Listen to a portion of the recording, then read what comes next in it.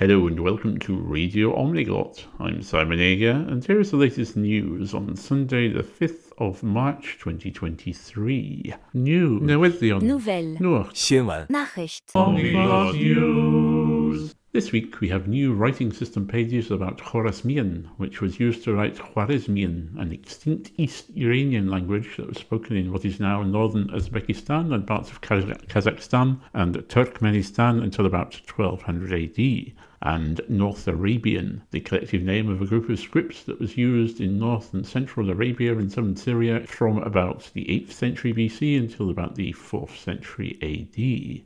There are new language pages about Mongsen Ao, a Kuki-Chin Naga language spoken in Nagaland in the northeast of India, Tewa, a Tanoan language spoken mainly in the Rio Grande Valley in New Mexico and also in Arizona in the USA, and Northern Berifor, a Gur language spoken mainly in the southwest of Burkina Faso. We have a new constructed script called Tenrai, which was created by Judah Capolare to write Kasi, a Kasi-Palangic language spoken mainly in Meghalaya state in the northeast of India.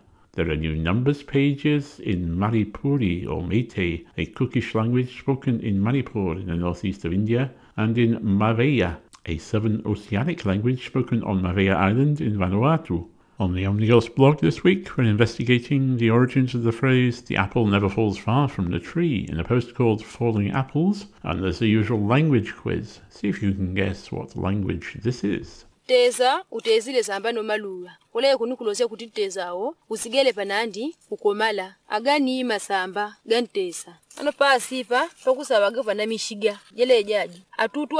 Here's a clue. This language is spoken in southern Africa. The mystery language in last week's language quiz was Squamish, a Central Silesian language spoken in the southwest of British Columbia in Canada.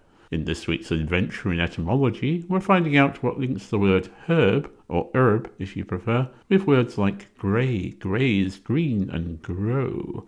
By the way, this is the 100th episode of Adventures in Etymology. If you'd like to see a list of all the words covered so far, you can find them on radio.omniglot.com. And if you'd like me to look into any words I haven't already covered, in English or other languages, you can leave your suggestions there as well. On the Celtiadur blog this week, there's a new post about words for revenge and related things in Celtic languages, and there's a new Celtic Pathways podcast about words for heights and related things in Celtic languages. I also made improvements to the South Arabian, Sidam and Sogdian script pages, and to the Celtiadur post about words for high, elevated, noble and related things. You can find a transcript of this news, links to all the pages mentioned, and other podcasts at radio.omniglot.com. Omniglot News is also available at omniglot.com/news, on Twitter at omniglossia, and on the Omniglot page and Omniglot fan club page on Facebook.